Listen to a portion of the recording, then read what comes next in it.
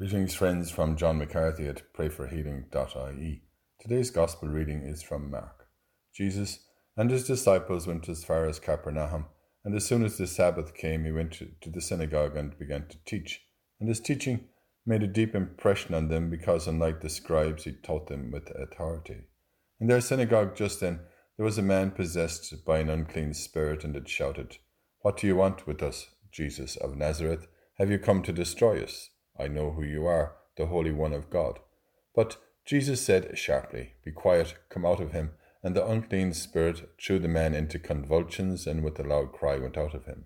The people were so astonished that they started asking each other what it all meant. "Here is a teaching that is new," they said, "and with authority behind it. He gives orders even to unclean spirits, and they obey him." And his reputation rapidly spread everywhere through all the surrounding Galilean countryside. Thank you, Lord, for your victory over evil. Grant us faith to believe that all authority in heaven and on earth has been given to you, as we say together and pray for one another. Hail Mary, full of grace, the Lord is with thee. Blessed art thou among women, and blessed is the fruit of thy womb, Jesus. Holy Mary, Mother of God, pray for us sinners now and at the hour of our death. Amen.